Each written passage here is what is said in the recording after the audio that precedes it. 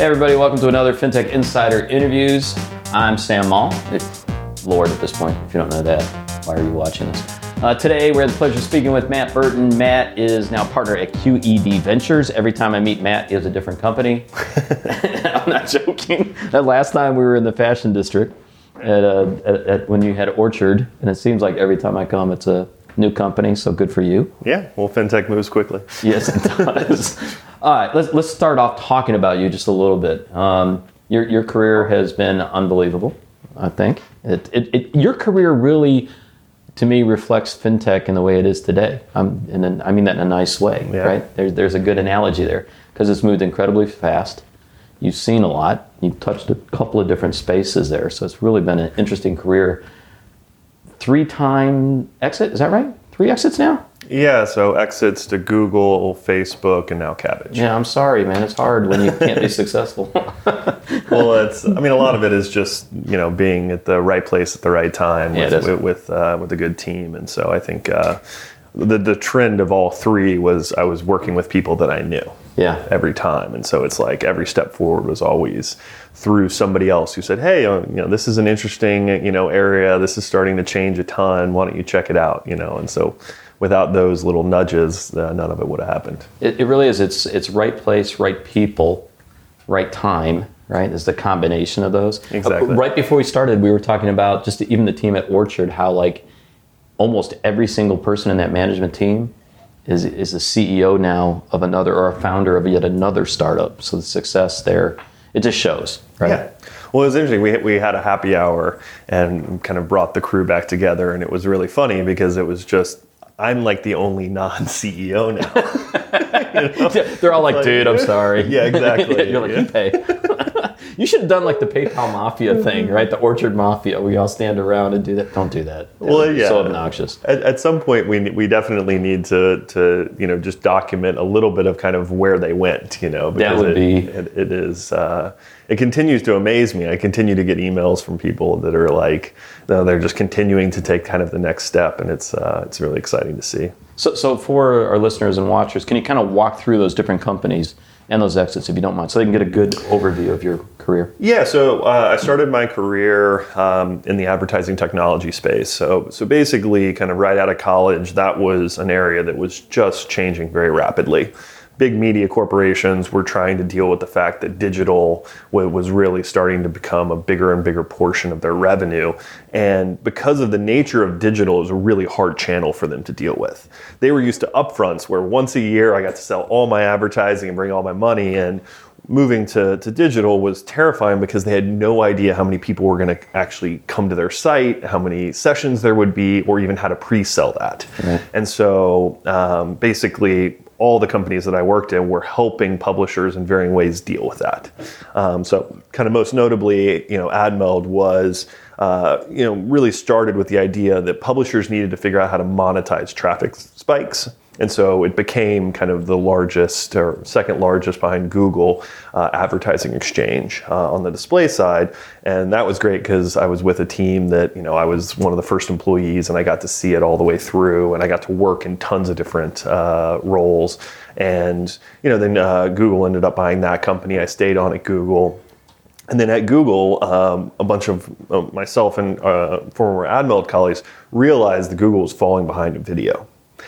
For a lot of structural and political reasons that we could do an entire episode on. Oh, yeah. But that's where we decided to go to a company called LiveRail that was in the video space, which was the first, one of the only independents out there. And I thought we would sell it back to Google. I thought this was going to be a round trip. And it turned out to actually sell to Facebook and become a core part of their advertising. Just in those two, think about that right place, right time, right? And I think it's being able to see around the curve just a little bit. Yeah. Because you did, right? When you're like you talked about how the ad space was changing so much, and the same with video, which now we're like, well, of course, right? Everything's video. Now it's obvious. Yeah, now it's like voice, right? Yeah. Obviously, everyone will have this in their home. You're like, yeah, whatever, Exactly, and then towards the end of working at LiveRail, I had kind of stumbled across peer-to-peer lending. And as one does in video. Yeah, well, it was actually through a friend, it said, hey, you should probably check this out. And so I put some of my own money in and I started buying and optimizing my own strategy for acquiring loans. This is like what people don't realize is the word fintech is actually new, right? Yeah. Relatively. Yeah. Like back then, there was no such thing as the word fintech. It was all, very category based. You were either payments or you were a peer-to-peer lender or peer-to-peer money transfer, right? There was no kind of umbrella. But anyway, what fascinated me was the growth rates. I started to unpeel the onion, and I was like, wow, this thing is growing really, really quickly. And like these non-bank lenders are, something's going on. And so that's really where the pull came from. And then I ended up starting basically a happy hour, a meetup to see if anybody else was interested in it. And that's where the whole thing kind of took off and Orchard was started. I'd like to say that I very carefully planned my whole career, but that was not the case. It was just kind of organically, through the network, bringing more and more opportunities. Initially, we thought we were going to build tools for retail, like ourselves, like Angela and I were working on. But quickly we realized all of a sudden these hedge funds and private equity firms and banks were really trying to get into it. And they're, were already paying us consulting fees. And we said, well, maybe that's a better approach. And so that's kind of how I stumbled into fintech. And so Orchard, the last time we talked, it's a couple of years now, which is interesting, 2 or 3 years ago. It was interesting because you were going almost through hyper growth, the team you were building. I think if I remember right, you told me like half the team was coming out of the banks and half of the team was just coming out of tech, which is so broad speaking, but you were able to form an incredibly talented team there. Yeah, it was exactly as you say. Like I came from the ad tech space, but we were pulling in people from other kind of categories that were used. The thing is that you have to be really comfortable with everything changing. Right, like what you were working on like a couple months ago. Bankers love that, by the way. Just saying, if you didn't know that. They love things changing constantly. And so you want that DNA, but you also want to like put it together with people with subject matter expertise, right? And so that seemed to be kind of the combination of the two that was really kind of working for us. And it's been amazing. And I think one of the major trends that has gone on is that at that period of time when we were talking, all of these companies were very large, right? SoFi and Lending Club and hundreds and hundreds of employees. Orchard was very, very large. The next group of fintechs that I've been working with, they're doing the exact same thing, but with a fraction of the people. It's just absolutely amazing. You see, some of these apps with millions of customers, and they have a team of 20. That's indicative of the pace of tech. And I mean, they give the example all the time of Kodak having, I don't remember how many employees at the time Instagram came out, which had small nothing, team. Right? But then you watch the valuation shift and how efficiently you can operate. It makes sense that that's starting to happen now more and more within the industry. Yeah. So Orchard, another successful move with that company going to Cabbage, a company we love at 11FS, have been great to us. I know you still have got a lot of the team working with Rob and Kath at Cabbage. It seems like culturally that'd be a good mix for you guys. Yeah, it was nice because they were a client of ours for a long time, and we actually got to know them. And when we started out the business, mainly focused on institutional investors. Kind of as the business changed over time, we started to build out more and more software for originators. And so towards at the end, when we were actually selling the business, it was like, okay, well, who's actually going to use what we've built to the furthest extent, and Cabbage was right on kind of the bleeding edge of using a lot of those tools. And I think it just made a lot of sense, right? Because, while Cabbage, gets kind of lumped in with a lot of kind of the traditional fintechs, their culture is very different, Cabbage is the real deal. I mean, you go to their office in Atlanta, and I mean, it's several hundred folks, right? I mean, it's the real deal, and they're just not in Atlanta, right? Their footprint, they have a global footprint. But they have a very kind of unique culture, right? Which and I say that in a positive way. No, I agree. It's not. It's and so because of that, it was something that we felt very comfortable with, right? We knew, because the thing about acquisitions is like the sad truth is most of them fail. Yeah. And they fail because the cultures don't mix in a good way. And so, I think that in my conversations with Catherine and Rob, as we were going through that process, it was really, how do we make this successful from a cultural standpoint? And a big part of it too is they really wanted to build out their New York presence. They did not have a big footprint here. And so not only was there a lot of synergies on the technology side and us being able to say, look, we're going to take your roadmap and we're going to move it 12, 18 months in advance, like overnight. Yeah. But it was also like, look, and now you're going to have a big footprint in New York City, which was strategically important for Rob. That's a really good point. The day that we're recording this, folks, news came out that the founder of Fidor is exiting, right? Yeah. Again, large bank in France, got the company, and he flat out said it was a difference of a little bit difference of a culture and where to take the company. And you're right. The majority of the time, there is this exit where those founders do leave. And I think when you find the right acquisition plays where they go, you see a bit more longevity. And again, it's not that it's a bad thing, right? It's just part of the business. I think you just got to plan ahead, when you're looking for that kind of right exit partner. Startups, they only have 3 results, right? You're either shutting down, you're selling the business, or you're going public, right? Sorry, folks, that's it. And by the way, that first one is the majority of what happens for a lot of companies. That's just reality. Yeah, that's just what happens. And not that many go public, right? And so a lot of people end up, right, thinking a lot about that, acquisition path. And it's helpful to really spend time on it, right? It's not just the client base you've built or the tech product that you've built. It's a in a lot of business, it's about people, right? Yeah. And so it's just making sure that there's a good fit there, So you also have this this thing that kind of follows your life, this 3 times thing. So he's a 3-time Texas state champion in tennis. I keep coming back to that because I can't let that go. 3 times. So big. Texas is like a country, Laura. It's massive. Don't laugh at that. Yeah. 3 times.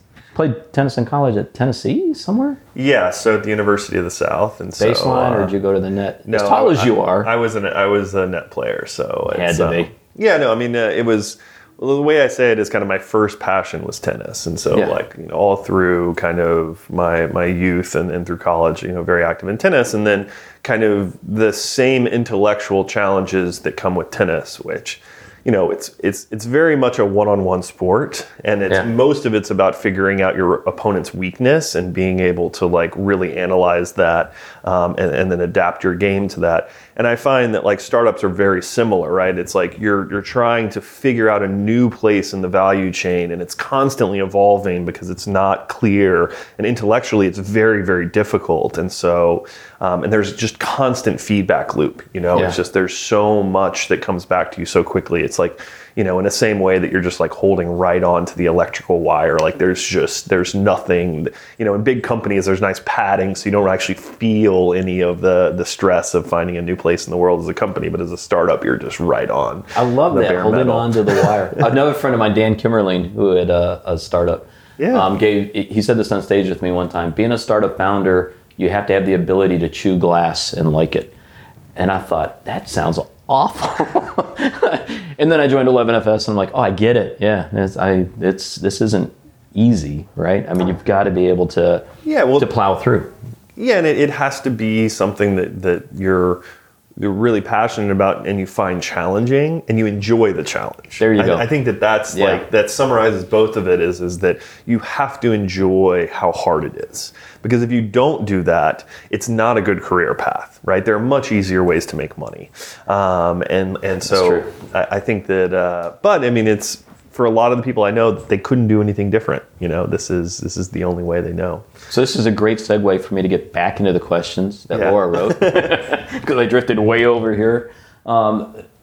But it does tie in as perfect. As what was it about lending that really caught your interest? Because again, we kind of touched on this. You had a friend kind of introduce you to the space. But going back to what you talked about in tennis, ready to think on your feet. So when you started looking at lending, what really caught your eye about it? So I think the biggest thing in the lending space that attracted me was when I started to do a little bit of research on just what portion of the global economy is financial services, and within financial services, which are the big categories, and lending is one of the biggest. And so, I had seen the impact of what happens when an industry changes, like advertising. Yeah. And then extrapolated that out to say, well, lending is multiples the size, and so this is going to have a huge impact. And the other piece too was, it had never, the banking system had never really made sense to me. It's like walking around New York City and just seeing all the bank branches and all the prime real estate I was like, this is just going to change at some point, and so it's tough to predict exactly when the changes happen. And I think, a lot of what I would say the first generation fintechs, the Prospers and SoFis and Lending Clubs and OnDecks of the world, they didn't achieve kind of the lofty vision that many of them had. But it's been interesting to see that the second generation of fintechs are all noticing where they fell short or how things, and adapt it in a way that Chime is growing like crazy. Yeah, 3 million plus now is what they're saying, right? And I think it's just the very beginning, right? And so. I just knew that it was going to be a space that was just never going to be boring, and so, I've always been drawn to spaces that are changing rapidly because, having experience actually works against you. So if you've been working in an industry for 20 years and it's been stable, and then all of a sudden it starts to change rapidly, you're actually at a disadvantage to somebody who's brand new and knows nothing. Right, and so you bring their bias with you, right? Correct, You bring that historical bias. And I love spaces where it's like the faster I can figure it out, the more edge I have. And we're all starting from kind of zero because it's so much has shifted and changed, and that can be consumer behavior shifting, that can be regulatory shifting, that can be a number of kind of ways that it does. But I like very volatile spaces. I like spaces that no one really knows what's going on. So let's talk about that space, because now you're at QED on the venture side, which I love. You had this quote, you described it as a boutique lender. I like the boutique part of it. We consider ourselves a kind of a boutique challenger consultancy firm. So what do you mean by that? What does that mean?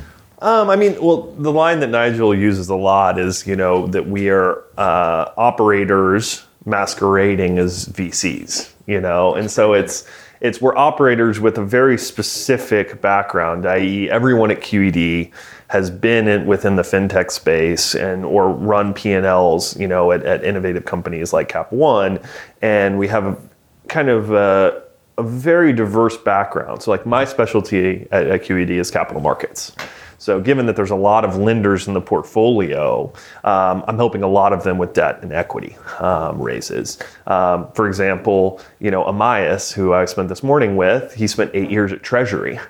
And so anything that touches regulatory or selling into banks or everything touches regulatory. But he's the resource, right? Yeah, and so if you're looking at optimizing or looking at the funnel of any of these lenders and trying to understand kind of the unit economics, Frank is amazing, right? And so it's a very interesting place because the fund is quite large now in terms of number of investments, and it has invested in Europe and the US and the Latin America, where I've been spending most of my time. It's just a fascinating place. Okay, you're just making me spin off the questions. Let's talk about Latin America, because I find that interesting.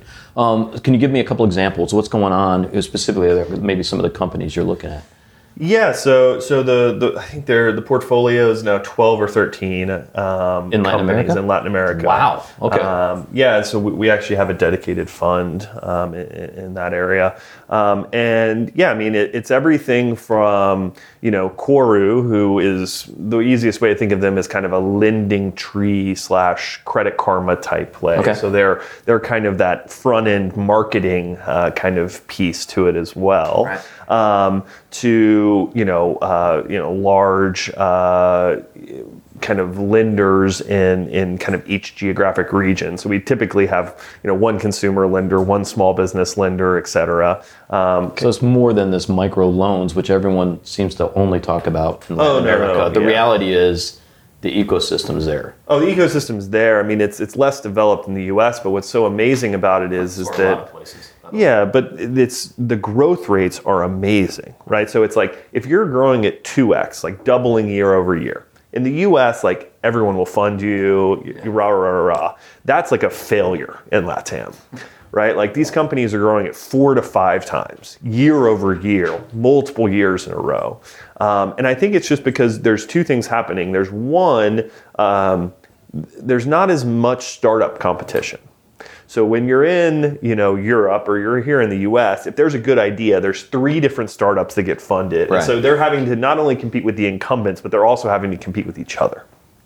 That just doesn't happen in LATAM.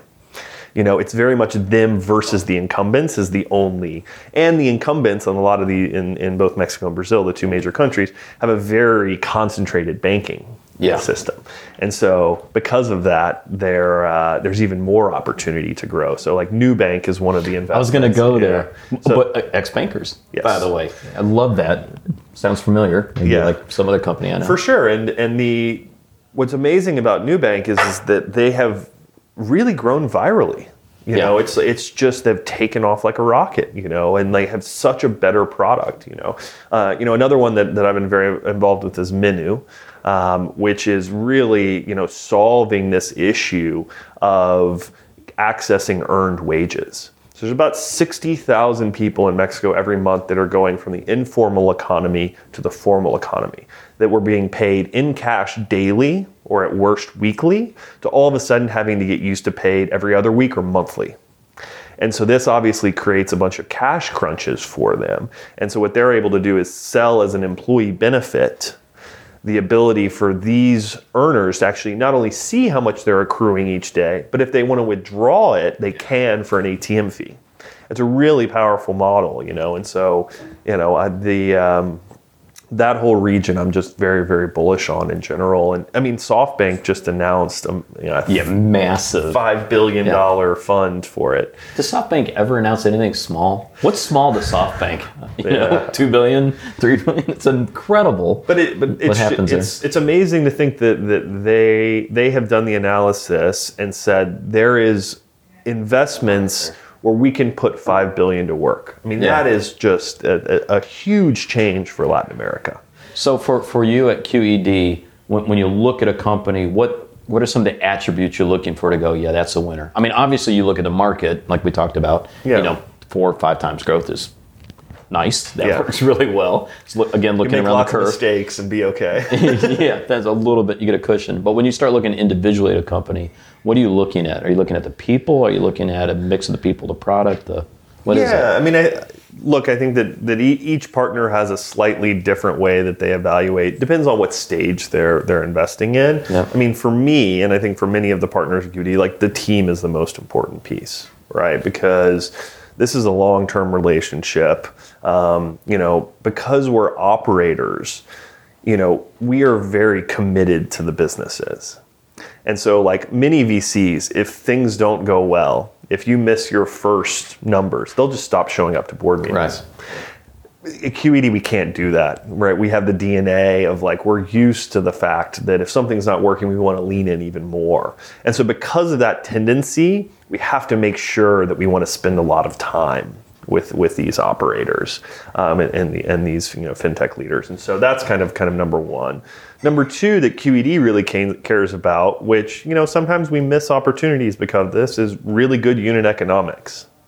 And so I think if you look at our portfolio, we don't have any of the robo-advisors in it because we couldn't figure out the unit economics. We don't have somebody like Robinhood in it because we couldn't figure out the unit economics. It is important for us for you to have a path to how you're going to make money. Yeah, it's one thing. I love you, Chime. So don't get mad at me, right? Again, don't get mad at me because we do love you guys. But as an example, right, and there's many others where you do see massive numbers, right? You're seeing the customers come on, but then you come back to business model revenue, right? The unit economics, and you come back to, I get it, but how are you going to make money, right? I mean, at the end of the day, where's the way forward for that? Because you can't have the best UX, you can't have, everything can be wonderful and your customers like you, but if you're not making money, you're not going to stay in business. Yeah, well, and I think a lot of those plans are, look, we're just going to aggregate millions of users, and then we'll figure it out. Yeah. And I think that many of them will figure it out, but I think many of them won't. And so it's a risky model. I mean, the reality is it is. And look, I think that it's that model. You're either going to have a massive winner, or it's going to be a zero, and that's just a hard investment for QED to make. That makes sense. And so, like, if you look at businesses like Green Sky, which went public, which is a QED company, David built that business over a decade of being able to continually kind of grind that out. We're seeing similar things happen within TrueLink, which is another US one that has a similar model. Lendeavor, which has a similar model, where it's like these businesses are not built overnight, but we can see clearly that if the exact same thing they're doing today, if they can just get to 4, 5, 6x their current scale, it's going to be a great business. And so then we can just focus on helping them with that operational execution risk versus having to worry about a business model that somehow we're going to have to figure out how to monetize later on. And a lot of those are not the sexy right up front, touching the consumer. They're more in the back a little bit, but that's okay. If you build that out and you make it work, as long as you see the growth, there's nothing wrong with that. Exactly. And so it's my view of the kind of VC landscape is there's a place for everyone, right? Like it's not like one strategy works. This is the strategy that works for QED. So, we're not going to, radically change kind of the approach that the firm has. And for me personally, it's been amazing because I've been able to get exposed to so many different types of fintechs. It's like I was very laser focused with just lending. I knew everything about lending, but I knew very little about payments or what was going on in wealth management. I mean, I knew the companies were getting funded. And what's been so amazing of being QED is because the portfolio is so big, you can actually really see, that company, that we now talk about that's doing amazing went through some rough patches, and you can actually see that many of these companies' paths to actually getting to becoming large businesses with real impact was not straightforward, and I think that's that was heartening because as an entrepreneur, I've never had a straight path. It's always been a really difficult grind in order to figure it out. And so seeing, that's the norm. All right. So no pressure, but these next 3 questions we ask everybody we interview. So don't suck. Okay. Be really good. Blow everybody away. I love when you do that. You're going to edit that? Leave that in. I like that. So no pressure. You've already thrown some really good ones out there I like. All right. Think about your learnings over each of these companies, right? And reflecting back on that, what you know today, if you could always go back to the 5 years and talk to yourself or somebody who's in that position. Yeah. What's the one thing you'd look at and go, do this? So my big learning, and so when I spend time with entrepreneurs, this is mainly the conversation that we have, is that most people think when it comes to, being able to build a company, and especially at the earliest stages, because that's where I spend most of my time, that's where I've been very focused, that it's all about the research I do and the deck I put together. And I made this mistake as well. Right. That is a total fake out, right? This isn't a university class where you get a grade, right? And so, don't spend less than 5% of your time on your deck and the research piece. Spend 95% of your time on the narrative that you are going to tell. Because there's a couple things. One is that raising money requires you to convince multiple people to invest. There's you're going to convince somebody like me at QED, but now I have to go retell your story to all of my partners. Yeah.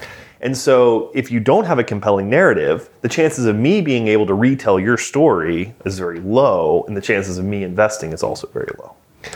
Likewise, that same story of why are you working on this problem? What was the light bulb moment? What all these kind of pieces of your narrative are also the exact same story that you tell the press when you're recruiting employees, when you're hitting tough times, and so, really understanding, do you want to tell this narrative and do you believe in this narrative and this story that you're trying to weave that you're willing to say it 10,000 times?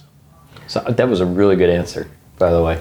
It made me laugh because it kind of ties back to what Rob and Catherine told me about Cabbage when they first, because they came up with the idea of 2008, right? Great timing.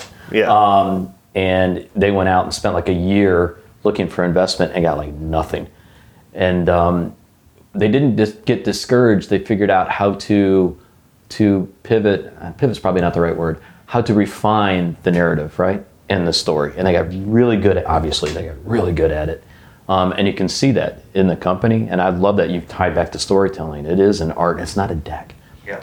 I know you can go out and Google. There's a million hits on the perfect pitch deck and what you need to include. I like that you said that. Know your story. Yeah. Know the narrative. And like the deck is like when you get a job, you don't get a job because you have a good resume. Right.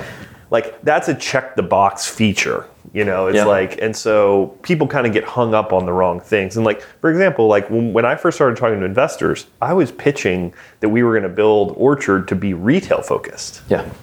And the investors wanted nothing to do with it. It was a bad story. It was a story that was not exciting, and it took a lot of rejection for me before I realized, oh, wait a minute, like, now have this other data point and this other person is paying us for consulting. And like, it seems like this is a big shift in the industry and we're at the beginning of it as it goes from retail funded to institutional funded. Guess what? That was a story that everyone was interested in funding. It was like, it's almost night and day. Either you get $0 or you're so oversubscribed, you're telling people no. Yeah. There's nothing in between, as an entrepreneur. And that always, for me, I realized it's the narrative. So if I was to go back 5-10 years, like I would just be saying, and I think it goes not just on fundraising. Like people should think about their careers as like, is this the next story I want to tell? Is this the next chapter that's exciting? And does it make sense? Because a lot of times if you're just trying to maximize, let's say, the money you make, you end up with a really jumbled, horrible story in the end. And so long term, that actually hurts you. But for people to actually plan out their careers as like a narrative that they want to tell about themselves, I think is like a very powerful kind of trick. So you've just given great career advice. Really good career advice. So flip that. What's the best you've received? I mean, I think the best advice that I've received is not to get too comfortable in any role. I had great mentors and entrepreneurs who were constantly pushing me. Okay, you've figured out product. Now you have to go do business development. Oh, you figured out business development. Now you have to go figure out sales engineering and implementation. Oh, you figured out this. Like, post kind of Live Rail, it wasn't an easy step to say that I'm going to go found something, right? If I hadn't had people pushing, saying, no, like you've already done those things. Like now you have to like take on the next challenge. Yeah. I don't know if I would have done it, and so that whole piece of for me, it's like the moment your learning curve starts, you typically learn a ton at the beginning and then there's kind of a flattening out, that I've realized that the moment that happens, I have to do something else. And it's hard because the moment it flattens is basically when you're finally like, oh, I can actually do this job. Yeah, that's where comfort kicks in, right? I'm not faking it anymore. Yeah. I haven't got there yet. Yeah, it's when you get to that natural point when it becomes routine or simple, and that's when it does. I agree with you. But it's really hard to say like, now I'm going to go ruin that, and I'm going to jump into something that I don't know at all, and it's going to be painful, and I'm going to have to work hard, and like, et cetera. And so that kind of theme throughout my career has been really, really helpful. And I guess with that, have mentors. Like I feel like a lot of people don't have, and it doesn't need to be somebody in your industry or something, but just somebody who cares about the career path that you're following, that you can touch base with, once or twice a year to say, hey, this is kind of the update. This is where I'm going. Where do you think I should be going to next? Yeah. Like, somebody who's ideally a couple steps ahead of you. And it's amazing, like people want to help. Like a lot of times, they're too busy to be a mentor. It's like, it's just not true. Yeah. It's like, I got some of the like most successful former CEOs of banks to invest in Orchard. Yeah, Vikram Pandit, by the way. Yeah, John CEO. Mack and Tom Gloser. I mean, amazing people. And it's like most people who I talk to are like, they're too busy.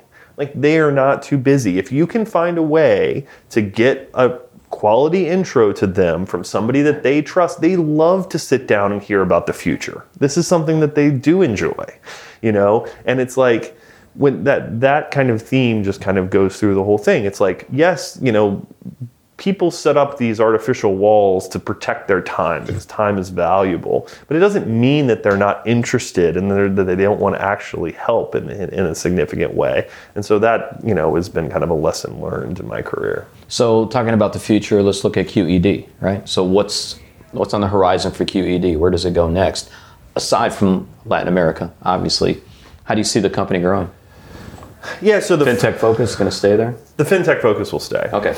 I think it's, when you look out there's a lot of generalist VCs that kind of chase trends. Mm-hmm. So it's like, right now what is super hot is self-driving cars. So everyone piles into self-driving cars or augmented reality or virtual reality or fintech or et cetera. But I think that the differentiator for QED is the fact that there's subject matter experts. And so I don't really think that it makes sense to go beyond. Also, fintech is a huge category. Like, I talk a lot about how the term almost doesn't make sense. Because when you're talking about payments, lending, wealth management, banking services, crypto, insurance, there's so much meat on that bone that it's basically impossible to be an expert into all of it. And so I think that if you're going to have a VC that is focused just on one category, it needs to be a really big category, and I think fintech is one. So if I'm a fintech company, I want to take a look at QED and talk to y'all, what's the best way to find out more? I mean, the best way to get in touch with anyone is to establish a relationship with somebody they trust. So I always tell people... You mean not LinkedIn and, hey, can I have a cup of coffee right behind it? Yeah, I mean, it's like the best way to get to a VC is to get to one of their portfolio companies. Because this is somebody that they've already trusted, right? The best intro you can get to an investor is from somebody who they've already funded. The worst intro you can get from an investor is from another investor. Because there's a whole negative selection. Why didn't you? Why aren't you funding this type thing? Or lawyers are horrible intros, or accountants are horrible intros, right? These are people who, they have not passed the bar of the investor, of people they trust with their money. The only people who have done that have been current portfolio companies or former portfolio companies. And so then the next part I say, but that's not that many people, it must be hard. It's not that hard. There's dozens of companies that have funded. You have dozens of targets you can get to. And LinkedIn is amazing at figuring out shared contacts. So it's most of my job was I'm going to write you an email that I want you to hit forward on and put in 2 cents on why I need to be introduced to so-and-so. And when I get to them, I'm going to ask them for the next intro, and it's if you go 4 degrees away, you can pretty much get to anyone. Well, I'm just flat out, folks. You got a million gems in here, Matt. Think you should write a book. No, you should write a white paper. No, you should write a book on that. But thanks for being on the show. All of you who watch this, you should listen a couple times, take notes. I think Laura just filled up her whole notebook for a blog post, it looks like. But again, thanks for listening. As always, you can find the show on Twitter at Fintech Insiders, as well as on YouTube, Facebook, Instagram. Don't forget to subscribe to us so you don't miss any episodes. If you have any suggestions or feedback, just reach out to us on Twitter or email at podcast@11fs.com. And as usual, thanks for listening.